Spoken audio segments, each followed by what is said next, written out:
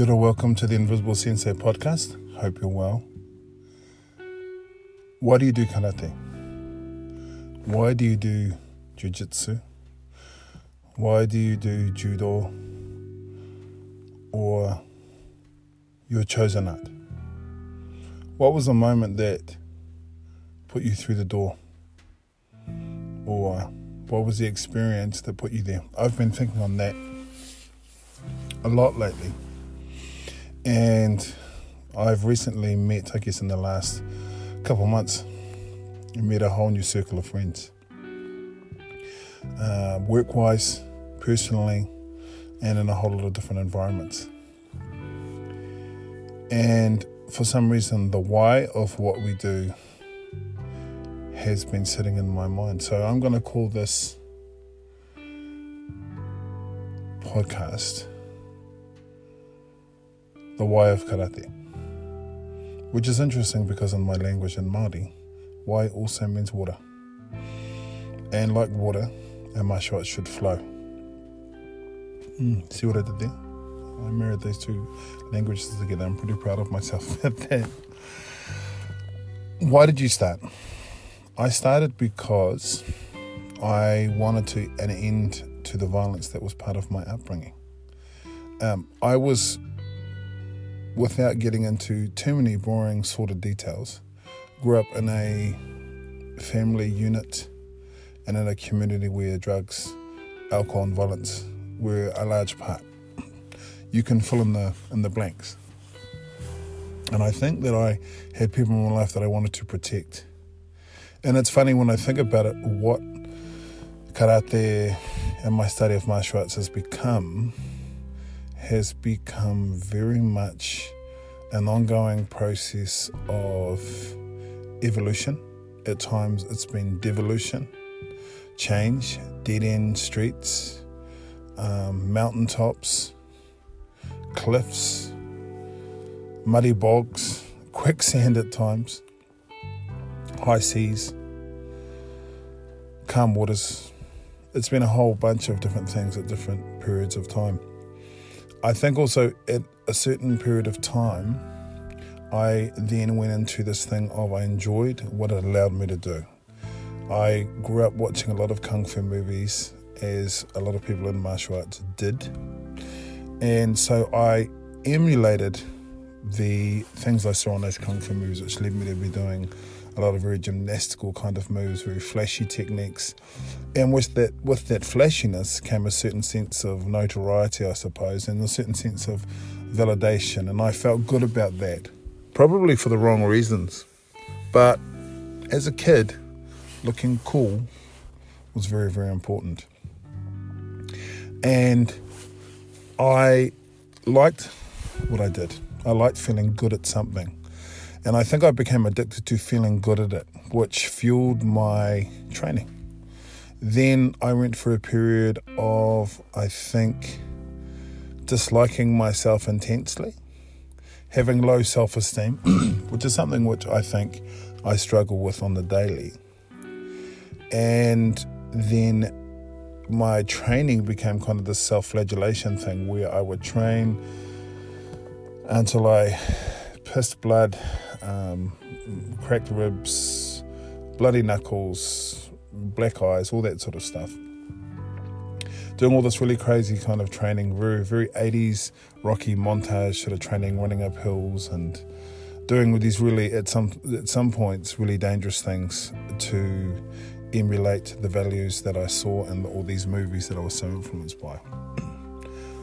Then came, I guess, the period of combat. And my period of combat was that it was all about beating other people, being dominant, being an alpha male, I guess. For want of a better term, I think that I went through the stage of wanting to be the best I possibly could be, but the way in which I felt that I was the best was by beating other people, by having my hand raised, trophies and medals and all those sorts of things. And I have to say that was kind of a bottle that I used to drink from that would just leave me feeling empty. And that is not to say that tournaments don't have their place. I guess I'm just talking about myself. I found that I got to this point where I was trying to emulate so many people that I was forgetting who I was and where I was from and what I was about and why I was doing the thing that I was doing. And I forgot to enjoy the thing that I was doing because I was so busy trying to be all these people. Then there came, I guess on reflection, the period of where I was traveling a lot, living in lots of different countries for the work that I was doing. And I guess it was my walk into the desert, in that I had to create ways to train. I had to create ways to keep myself motivated. And I was very lucky in that I was able to find ways to do that. That wasn't a 24/7 thing though. There were plenty of days and times when I was going, I'm not doing it today. And what my travels started to do was, for some people would say that it broadened my knowledge because I started training with lots of different people and being influenced by lots of different things. And while it was really interesting and I really enjoyed it, what it started to do, in my mind at least, was formalize what I really wanted to do. Now, people call it the traditional karate do, and I'm not sure what traditional is. I'm not sure what the bar is in terms of how old something has to be for it to be traditional.